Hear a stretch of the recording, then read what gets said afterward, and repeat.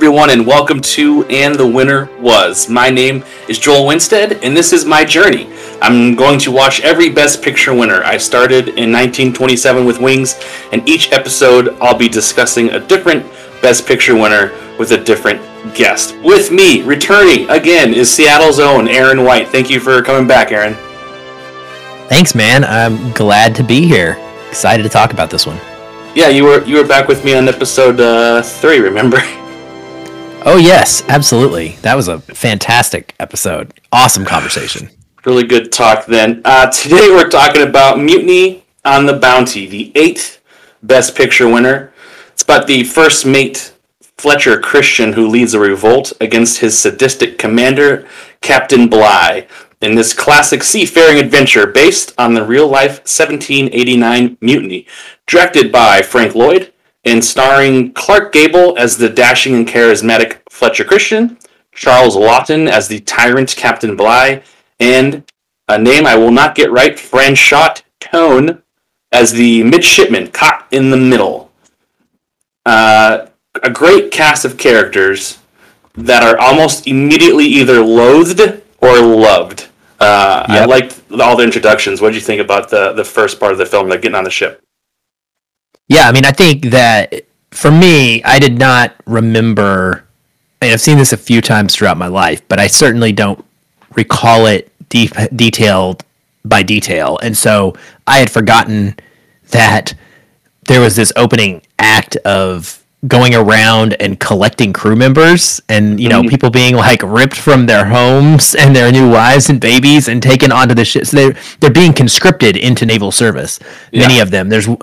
And I thought that was a really interesting and well shot scene. You know, one of the guys is like, I don't know what you're talking about. I'm not a sailor. And they rip his shirt open and he's got this ship tattooed on his chest. And it's so very clear.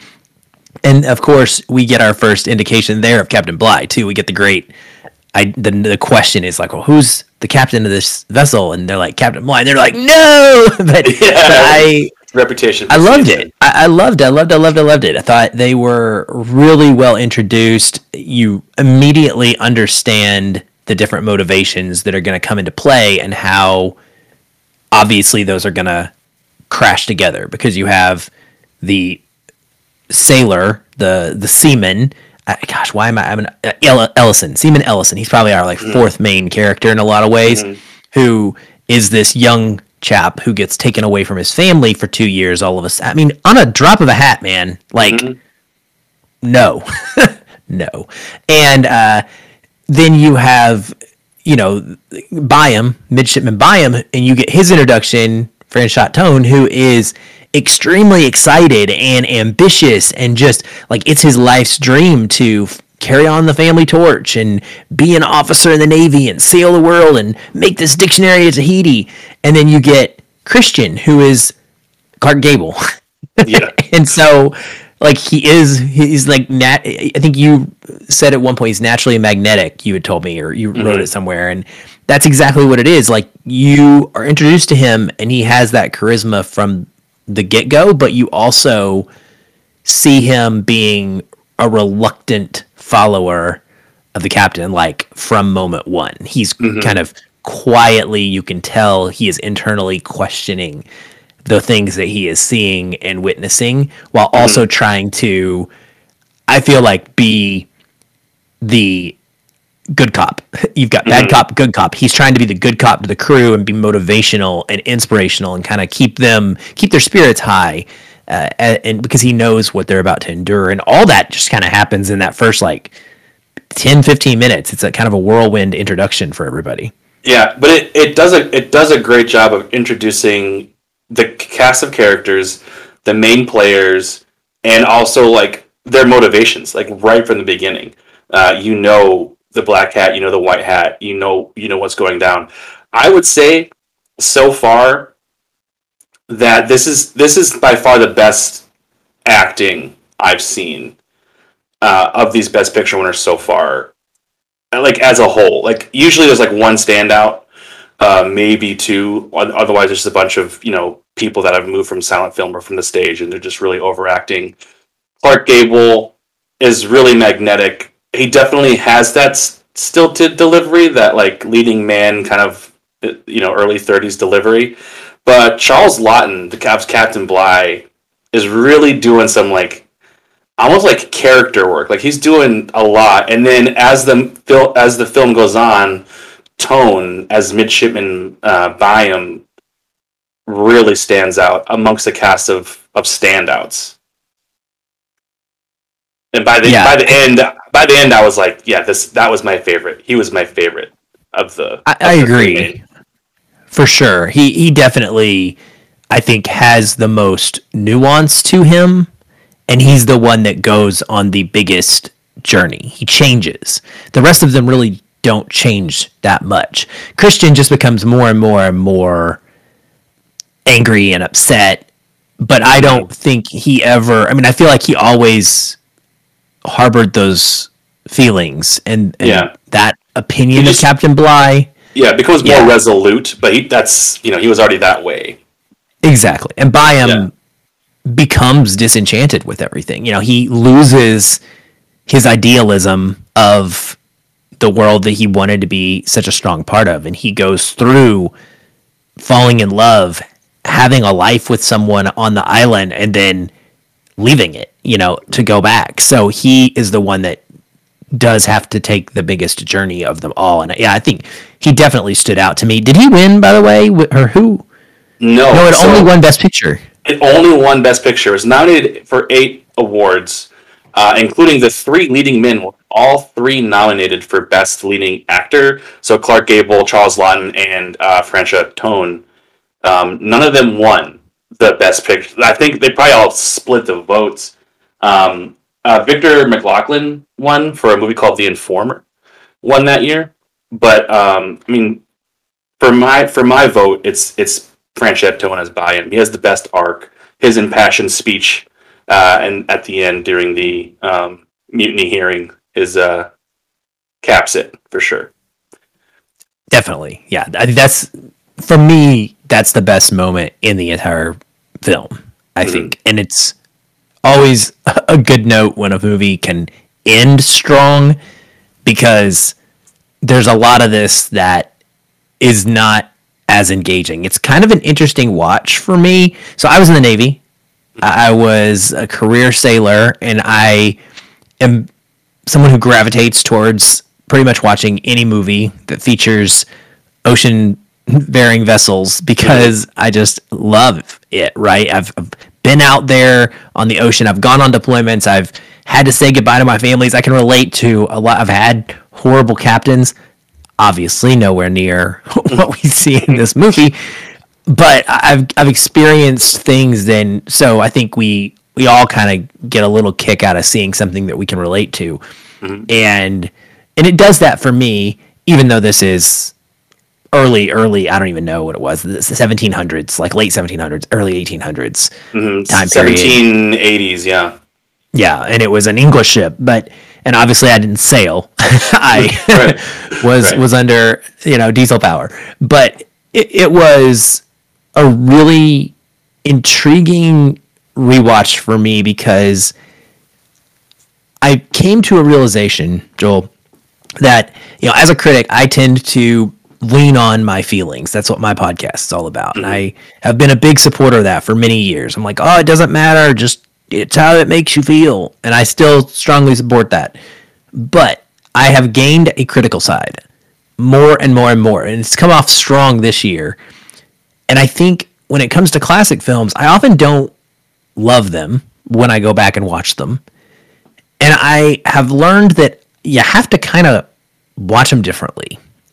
You can't expect the same level of engagement and emotional connection at all times to a movie with characters that are acting in a way that Hollywood had just started. And they're acting in ways that people literally talked and reacted and had. We've changed, right, over decades and decades. And so it's more difficult to kind of get that connection for me.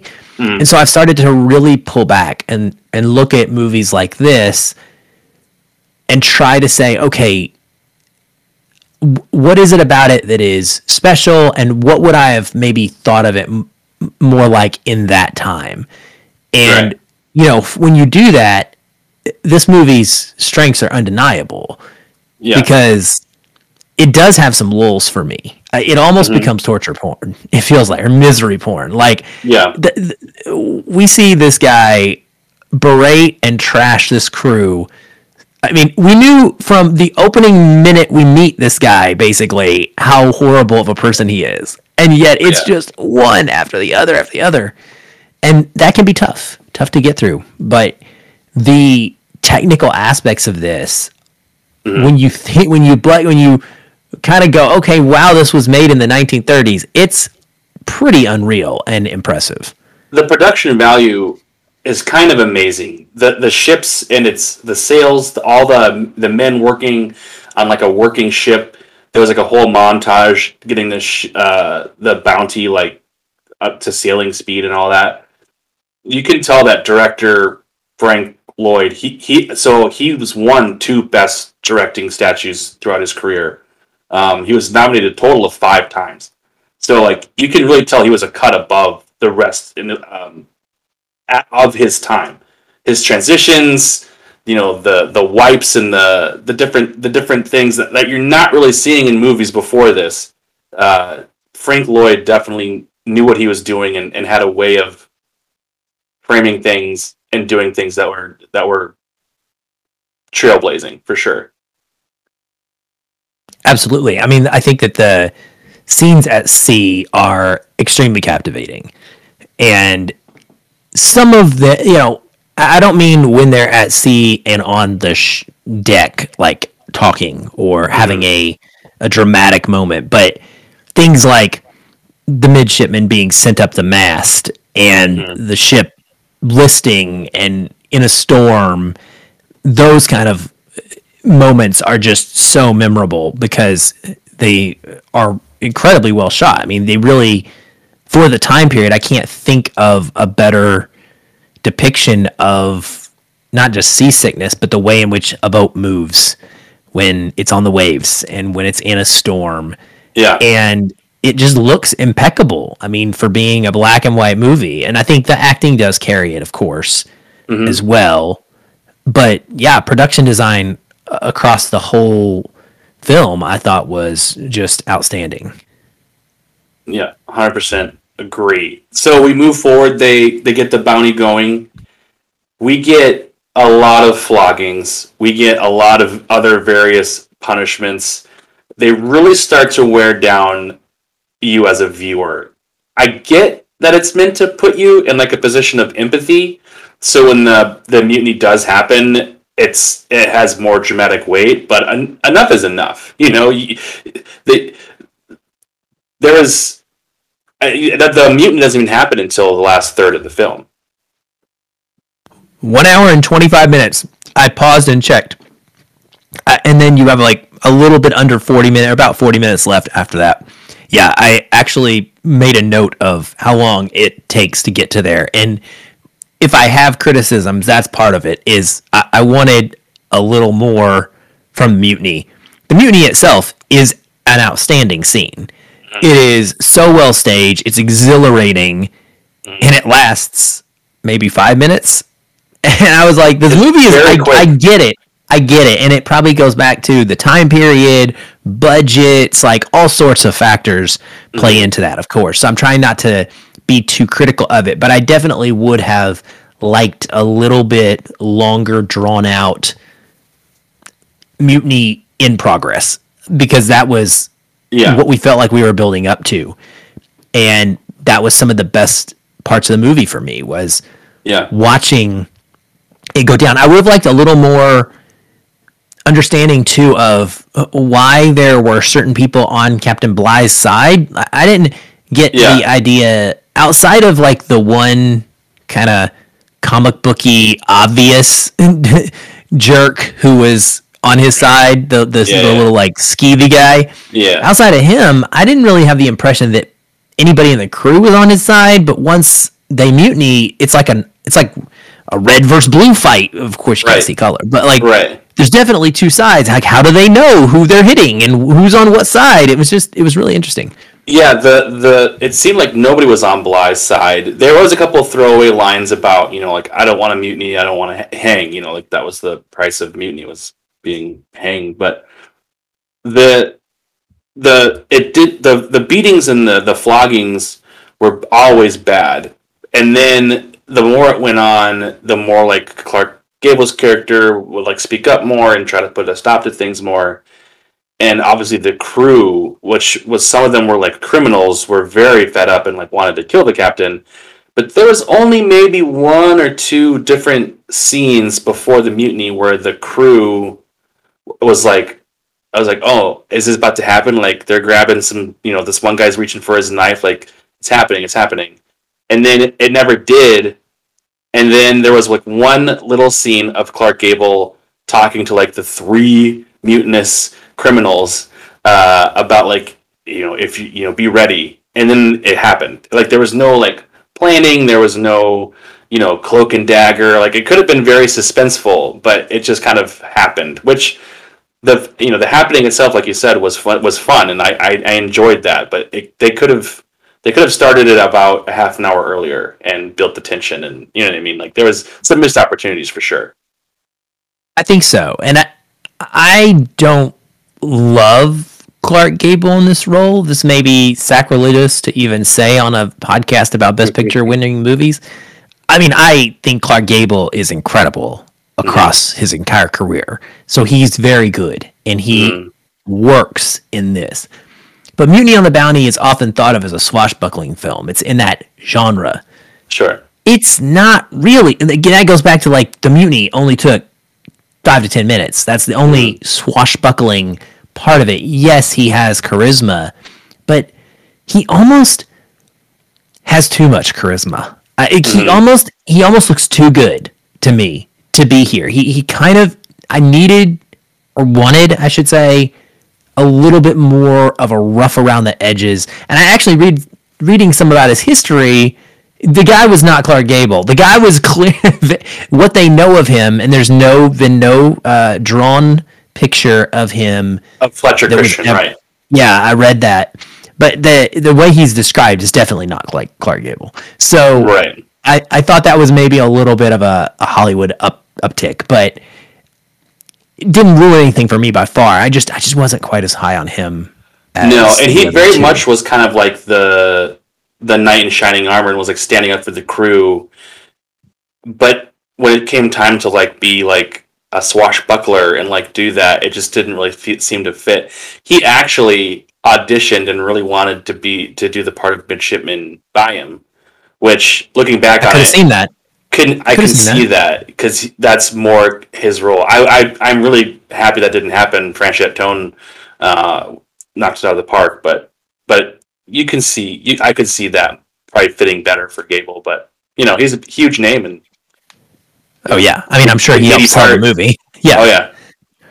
The other part that I actually really love is right after the mutiny, and that is the couple of scenes we get of Captain Bligh in the boat, the small boat, once they're cast off. That I wrote down in my notes, like in all caps with a bunch of exclamation points. Finally, some nuance. This guy has had zero nuance. And that was one of my struggles with the movie as well, is he is portrayed from that opening scene as the clear evil. Like there is no question about it. There's never a moment in the movie where you are able to go, maybe I could understand his side. He really is just so hardcore.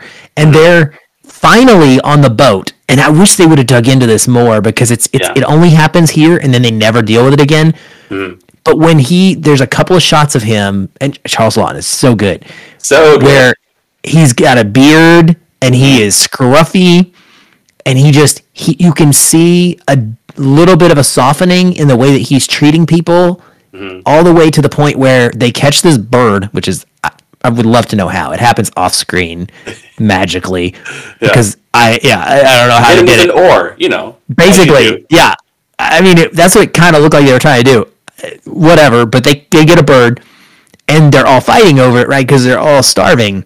And Bligh comes in, and he grabs the bird, and he's like, no, this man is sick and dying. Like, he is going to eat first. We need to take care of him. Which the old man out of left field, this is the same. That is just not Captain Bligh in any shape or form of the guy we've seen. And the only way I could reconcile it in my brain was, well, these are the men that stood by him, so he is at least understanding enough that there is some loyalty he needs to show, and that he is not in a position to be able to, like, he needs them to get to the end, essentially. Like, it's a little bit of softening, but it's also calculated, I think, which he has shown himself to be from the very get-go. It's all about getting him where he wants to be. Yeah, but I liked that part.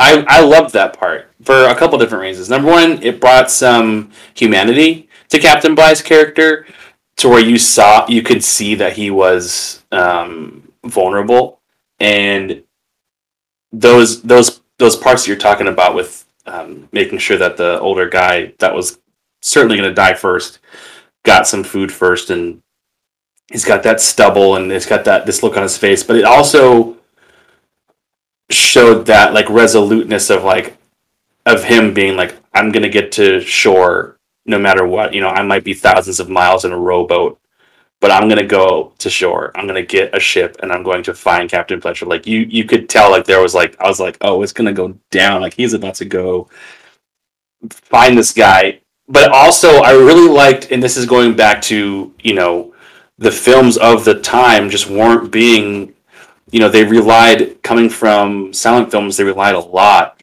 on title cards and like different title screens. And this one had a couple different ones that were a little bit more creative in their ways. Like on the I loved them. Captain Bligh and his ship, they kept going to like the journal, and they would like journal. It would be like someone writing like what was happening like days at a time. And it kind of gave you this passage of time that was really gave you an idea of what was going on in the ship, but it also, it wasn't like a stupid title card like, and then they did this, really great way of doing that. Also, there was the traditional like action adventure screen of the map, and then like the black line following the hero's journey. I'm wondering if this is where it all started. I've watched the best pictures from the 30s. I haven't seen a whole lot of other films from the 30s besides like some Hitchcock stuff, and I think this might be it. This might be the granddaddy of the. It might. That's a really cool realization, because you're right. It is such a common thing to see now, where either a plane or a ship is moving in a line on a map, and it does it several times. They go down the coast, and there's this one little cool part where it like does like a little lightning bolt zigzag. I specifically noted. I was like, "What is going on?" I know. I was like, "I want that story of what just took place." Right. But yeah, maybe it was. That's a really neat thing if it was. I like that as well. I like the cards. The opening gives us some of that scroll text, and it's written in that old English calligraphy style. And I just enjoyed the couple of times that they did that. They do it again right when Bligh is setting out on his mission of vengeance to go catch Christian, which, by the way, is the part of this movie that is fictionalized the most, because that didn't happen. He didn't actually go after him. He was apparently like on another mission to go actually get more breadfruit, and he wasn't part of the tribunals or any of that kind of stuff. Right. So it's definitely got Hollywood. Man, they were really obsessed with some breadfruit. They were. Well, that was, and those were, again, some of the nuance is the thing that I like. You're rooting for the mutineers, right? In a way. Right. I feel like we're supposed to be rooting for mutineers. Well, you're empathetic to their situation for sure. That's a great way to put it. And then when they take the ship, one of the first things we see, the shot that actually fades out as they're leaving Captain Bligh in their wake, is them tossing all the breadfruit. 1,000 breadfruit. Right? And I get it from we knew that Captain Bligh had said they weren't going to get water because we need to give it to the plants. But they knew the mission of the ship was to take food to feed slaves who clearly were people. There wasn't much thinking beyond their own situation in the moment. Mm-hmm. And that makes sense, but also is a little bit of a tragedy because they were robbing these people that needed food who were in a very similar situation because they were almost like slaves to Captain Bligh on his ship in a lot of ways. They were treated that way, and now they're just chunking this food that's now never. I mean, they were never going to get to them because they just went to the island and chilled and relaxed, and that's all they thought about was their own freedom of getting free from this guy. And that was, I think, one of the things that makes it a really intriguing story is because you can be empathetic to them, but then that's part of mine. Like the sailor in me was when we went to the I keep saying tribunal, but essentially the court-martial hearings and whatever they called it back then, the war council or whatever hearings. Yeah, sure. You know, I was questioning whether or not there's a little bit of an ethical dilemma on what was the right thing to do. Right. And my best friend and I recently covered A Few Good Men on our show, and I had just watched this like literally back-to-back nights, and I was drawing a parallel from a military perspective even, just of how you have a commander who is doing something that hurts people because he feels it is for the bigger cause. It is ultimately the bigger goal is we are going to serve the country and do X, Y, Z and achieve this, and therefore this is how we have to do that in order to we have to have discipline, and it has to be this strict. And to the outside eyes, it's immediately off-putting, and you want to just hate that person. And I'm not saying that Bligh is worthy of rooting for, or you know, I think he should be held accountable. Should have been held accountable. He's the one who should have hung. Oh yeah. But there is also something to be said about questioning the manner in which the crew chose to handle that and deal with it. Like they could have taken the ship. They could have taken him prisoner. Right. Put him in the bottom of the ship, and they could have sailed their butts onto Tahiti and gotten the breadfruit.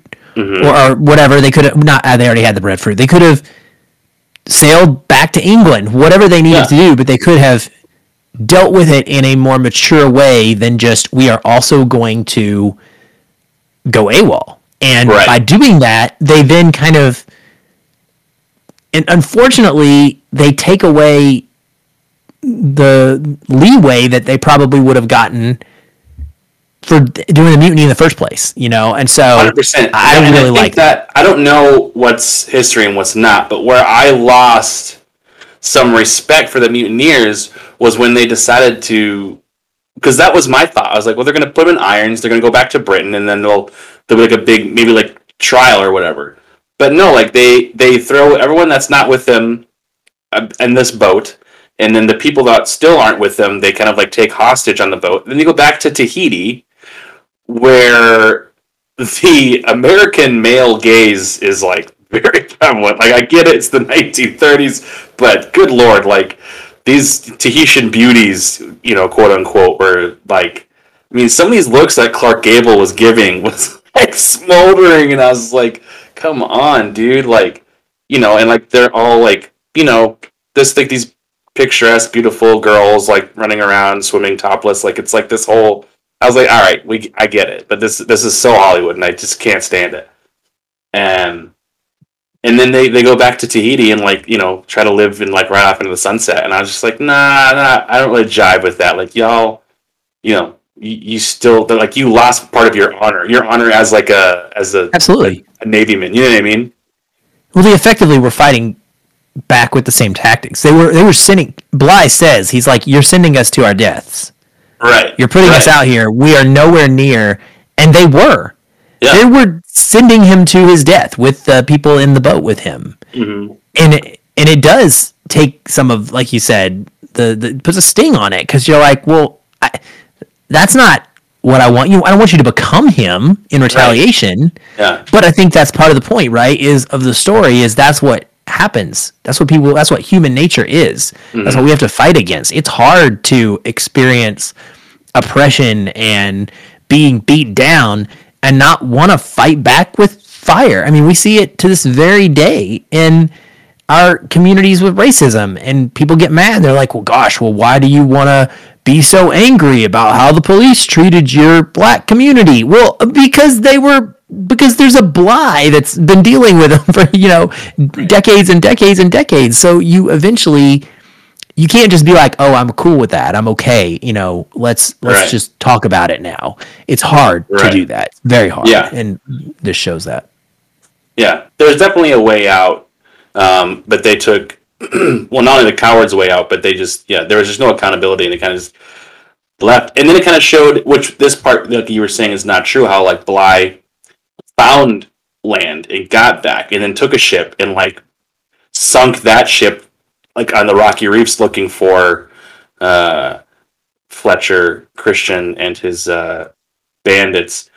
I was interested to see. I'm going to go get distracted. I'm going to talk about breadfruit for a hot minute.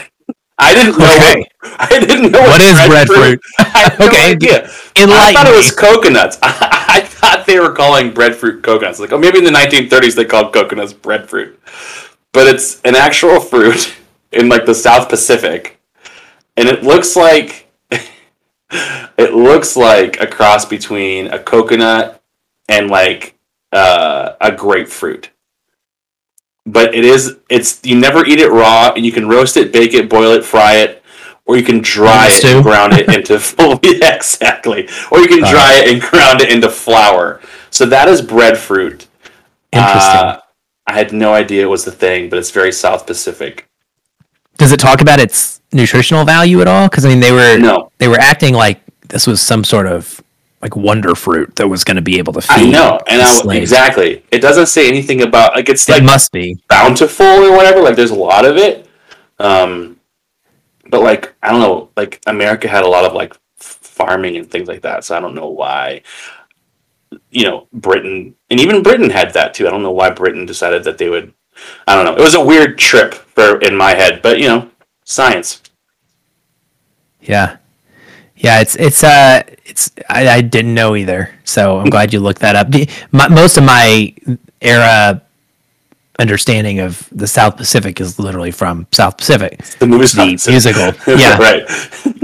But I liked that part. I did, outside of the obvious male gaze that you pointed out, I liked that the chief took a liking to Byam and his more educational viewpoint, and by all seeming standards, Byam was a man of integrity and someone who had strong values. And so I think the chief picked up on that right away, and he was like, yeah, come. And I loved their conversations about the language of looks versus the language of words, and how he needed to be able to understand that.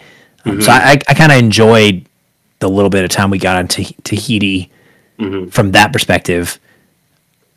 It is a really interesting ending though, with them going after them, obviously Bly wrecking the ship, right. Almost probably killing other people in the process of that. Most certainly. And that's one of the parts where I also think the Hollywood nature of it kind of drags it down slightly, just because I don't need historical accuracy. Historical accuracy is that like he wasn't that bad by any means. I'm looking at the Wikipedia page, and he didn't do most of the things that are in this movie that he is depicted as doing. And in fact, one of the things says that the bounty has a meticulous log, and then it revealed that the flogging rate was actually lower than average for the time. He didn't keel haul somebody. He didn't put people in irons, which is what crew members in irons, which is what triggered the ultimate decision by Christian to finally mutiny. There's a lot more questioning I have about, in reality, was there ever a reason to truly mutiny? Or was this just a guy who didn't like his captain? Or a guy who fell in love with a girl in Tahiti and wanted to go back. Just wanted to go back, yeah. And so it's really embellished to the point where Bly becomes this all-time cinematic villain. And he really is. I mean, he is one of the most awful people you will ever see in a movie. And what a wonderful performance. Going back to what was that thing where they throw the guy, they tie the guy up and throw him overboard and then like haul him That's the back up? keel Yeah, hauling. Yeah. keel hauling. So like every movie, I'm thinking of like Lord of the Rings when Ian Holm as Bilbo like flashes his teeth and it's like, oh god, like this moment of like horror that you're not really expecting when they keel haul that guy and then they do like the underwater shot of the guy getting keel hauled underwater. Like that was messed up for like 1935. I was like, oh dang, like he's dead. Like that was pretty brutal for like any standards. Like even today's standards, it would probably be look better. But I mean, yeah, that was brutal. That's gonna stick with me. Yeah, well, that's part of the one thing that is just hard for me in the end is knowing. I mean, this man literally killed people, like Yeah, murdered people yeah, in the name yeah. of punishment several Right. times before they even left port, and yet he Right, doesn't right. suffer. The only thing he gets is someone saying, "I've basically lost respect for you." Yeah. Are you? Well, Are you? I mean, that's a little bit unrealistic to me. what's crazy is our first introduction to Captain Bligh doing a captainly duty is when he flogs the guy that's already like been held that's been like whatever already like a prisoner, and they're like, wait, he's dead, and he's like, well, it doesn't matter, like he still needs his flogging, and like that's how we're getting introduced to Bligh, and like in my head I'm like, well, I know eventually there's going to be a mutiny. What more does this guy have to do? And like, good God, did they show us what more he had to do? Yeah, I mean, I think you always root for, like you said, there's empathy for, and you really understand. They have to get rid of Bligh. Like Bligh Yeah. has to be taken out of power. It's Mm, just a matter of how you do it and why you do right. it, and what does it cost. And I guess the history tells us that eventually Christian. Well, it talks about it in the movie. I think there's one of the title cards that talks about his death as well. I can't remember if they did that or not, but he ends up dying within a few years on the Pitcairn Islands where they end up landing. I don't remember if the film Hmm. deals with this or not. I I don't can't think remember. that said that in the film. I don't think so. Well, that's actually, as far as we know, historically accurate. He and his wife and his former crew members that were part of the mutiny that were with him, and then also some of the Tahitian islanders, they all end up on this Pitcairn Island. And over time, there are multiple fights that break out between the Tahitians because they're stranded there and they're not happy about it. And the Like what the mutineers, hell? they eventually all Is that? die. Like they kill them all Uh, off essentially. Like I think Fletcher has a couple of kids over that hmm. time, so that they showed us one of them, but Yeah. ultimately they say that they're pretty sure he was murdered on Right. the island. Well, kind of serves him So right. I mean, it he kind did of like, it kind of catches up with you, you know. yeah, yeah, and like, you were talking about A Few Good Men. This could have been, and I know there's several remakes. There's a Marlon Brando remake. There's I want to a Mel watch that. Gibson one. Yeah, I want to watch the Brando one. That the looks a Brando one little is bit the one I've got more. my eye on. It looks a little bit more of like a direct remake, whereas The Bounty with Anthony Hopkins and Mel Gibson. Yep. Um, I don't know if that's as true to this film, the 1935 film. I think it came before Apocalypse Now as well because it was in the Hmm. 60s. I want to say. Yeah, it was in the But early 60s. I think like But 63. can you think of a more like knowing what we know? Talk about a Yeah. prescient casting for this. Oh, I don't know if there was anybody in film history my brain wouldn't go to before Marlon Brando to yeah. play this character after Charles Lawton. So I'm really fascinated to see what he does with it. Wait, I'm pretty sure. No, Marlon Brando plays Fletcher Christian. Oh, that sucks. Well, I I need know. another. I need a different remake because And I guess he was too young. Trevor Howard plays Captain Bligh. Trevor Howard from I like guess. The Third Oh, Man and Gandhi and things like that. well, But yeah, dadgummit. but I'm Richard imagining Harris, like late 70s. What? Oh, Richard Harris? Richard Harris is in it too, and I was like, oh man, I'm sold. I do want Yeah. to watch that Have to one. check that out. Yeah. Have to compare and 1962. contrast. And I guess Rando probably wasn't old enough. He hadn't hit his villain stage yet. But I just, Yeah, I'm he was imagining, still like I'm a imagining, good-looking Fletcher Christian guy. yeah, I'm imagining Colonel Kurtz as Bly, and like Right. those characters line up. Yes. Oh, for sure. Yeah, he would have killed it. They should have remade it again 30 years later. Yeah, He just do it could have again. Yeah. blocked. He would have done it. He needed money. But back to what I was saying about the parallels between A Few Good Men is that it could have kind of devolved into like a pretty compelling courtroom drama if they would have brought him back, and there would have been like this kind of gray area of like what they did was right for the setting, but also it was wrong because it was against the law and it was, like the highest order of, wrongness, especially in the Navy. And there could have been this really cool, gray area, was it right or wrong kind of examination. But, they had to Hollywood it and go to Tahiti, and we got what we got. It was still good. I mean, overall, I enjoyed it. For a movie from 1935, black and white, I was pretty captivated most of the time. I did not get distracted. I don't think at all. It was, and the acting from the three leads are pretty outstanding for the period. I really liked it. It's like a solid 3.5, 4 stars for me. Yeah, same. I mean, it's I don't do halves, and I gave it a 4. For me, that's something that really stands out, and I'm getting Mm-hmm. even more and more stingy on them. But it Right. definitely stands the test of time. When I've seen other classic films, like it Mm-hmm. feels to me like a movie that should have been nominated for Best Picture, and I cannot say Mm-hmm. that about all of them. So Oh yeah, that says a especially lot. some of these earlier ones. Yeah, yeah, yeah, Yes. yeah. And like I said before, we talked about, it was nominated. It was nominated for 8 Academy Awards. Um, it won Best Picture, and that is it. And the three leads were all nominated for leading actor. The first and only time that will ever happen, because of this movie, they introduced the following year actor in a supporting role, so that Wow. this wouldn't Nice. happen again. Okay, So so who would you have cast? Like, or who would you have campaigned?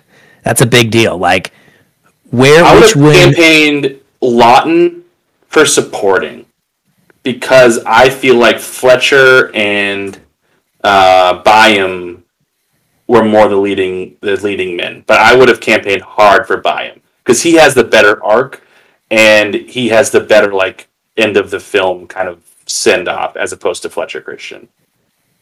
Interesting. I would have campaigned Lawton as main, as best actor, and Mm-hmm. the other two as supporting, and I would have voted in a heartbeat for both Lawton and Byam because I think they were Yeah. both outstanding in those individual roles. That's really fascinating, though, that this essentially, yeah, when I saw that there were 3, and I thought I was reading it wrong because it said best actor, Mm-hmm. best actor, best actor, and I was like, wait, Mm-hmm. huh? That's Yeah. not right.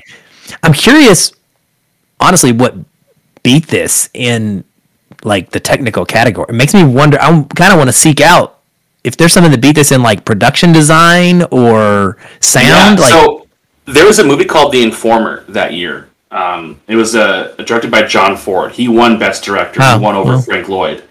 And then the lead actor of The Informer, Victor McLaughlin, he won Best Actor.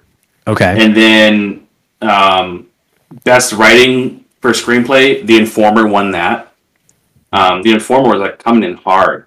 Um, this was also nominated for, I think, sound recording. No, it wasn't. It was nominated for film editing, and that lost to A Midsummer's Night's Dream. okay, It was nominated Best Score, also by The Informer, won that. They also had, it wasn't nominated, but they had an Assistant Director Award for the longest time, which I think is interesting. Um, I'm not going to go through this whole thing, interesting. but basically, The Informer kind of came through and like undercut basically everything except for Best Picture, which went to this. This is the only win. I feel like I need to see The Informer then because that it I makes me very know. curious about it. I put it on my list because I'd never heard of it. As I always go through with this, the other nominated films that year, there were this year, it was the films Alice Adams, The Broadway Melody of 1936, which is a remake of The Broadway Melody, which won Best Picture it won Best Picture in 1929. Wait, they remade a movie 7 years later, and it was not the Best Picture. So this has been happening literally since cinematic history. We talk crap about it all the time, but it is from the start. Hollywood has always run out of ideas, and the Broadway Melody of 1936 that's literally what it's called, the Broadway Melody of 1936. Captain Blood was also this year. David Copperfield talked about The Informer. The first incarnation of Les Miserables, The Lives of Bengal Lancer, Naughty Marietta, Ruggles of Red, and a film called Top Hat all round out the nominations for Best Picture that year. Top Hat's very beloved. Captain Blood is fantastic. That's actually swashbuckling. I love Captain Blood. Is that Errol Flynn? It might have been. There's two that I gravitated toward. There's Captain Blood and The Seahawker that I find to be very similar. It might have been Errol Flynn. I know it's Curtiz, the guy, Michael Curtiz, who directed Casablanca. It is Errol Flynn. Yeah, it's Errol Flynn and Olivia de Havilland. Okay, and cool. She is. Boy. Yeah. Oh man, those starlets of like the 30s. Yeah, they're legit starlets for sure. I covered everything that I wanted to cover. Is there anything you want to talk about? Anything you wanted to cover? No, I don't think so. I can say, as a sailor myself, like I wouldn't have wanted to be a sailor in this era. Like it's such a. Anytime I watch, even like Pirates of the Caribbean, fake representations of this era, it's crazy. Like pretty brutal. Yeah, it is brutal. It is not a good and healthy life. And no, this is the Wild West. It is. It really is. No, I love it. Everyone, thank you so much for listening. I hope you follow along, engage on social media. I'll be back with another episode with Asheville, North Carolina film critic Jim Rosario, as we're going to cover the next two Best Picture winners, The Great Ziegfeld and The Life of Emile Zola. So if you want to watch those, follow along and be ready for the next episodes. You can find those there. You can rent them on Amazon for a couple of bucks. You can find this show on Twitter, Winner Was Pod. You can find us on Facebook and the Winner Was Podcast. I'm on Letterboxd, Joel Winstead. You can find me over there. You can email the show at winnerwaspodcast@gmail.com with your questions and comments. And as always, my guests will take anything negative that you have to say. Where can we find your work, Aaron? I'm pretty much at feelingfilm.com is the main spot. You can find all of our episodes there, links to them. You can find Feelin' Film Podcast in any podcast catcher you may use, Spotify, Apple, wherever. It's there. We've been going on for a while. And I do one weekly episode with my best friend, Patrick. That's where the show started about 6.5 years ago. And we just do a deep dive into a movie that's complete spoilery. We like talk through what we loved about it and what we thought. And then I also do weekly kind of very brief 30-minute or less new release review episodes that are just myself doing spoiler-free takes on things I have the opportunity to screen in advance. And then I do a lot of side stuff too, games, and we're covering Lord of the Rings, Rings of Power, and I try to do as many interviews as I can, and I'm probably a little too prolific for my own good. So all the content's out there. You can find me on Twitter and everywhere under Aaron L. White, AARONELWHITE. That's my username for everything. I mean, you can use it to friend me on PlayStation if you want, or at Letterboxd, that same username. So you can find me. You are everywhere, and I will say, if you haven't, check out the podcast. One of the earliest film podcasts that I started listening to, and a huge motivation for me to get this up and off the ground. Man, Aaron, can't thank you enough. Until next time, everybody, thanks for listening.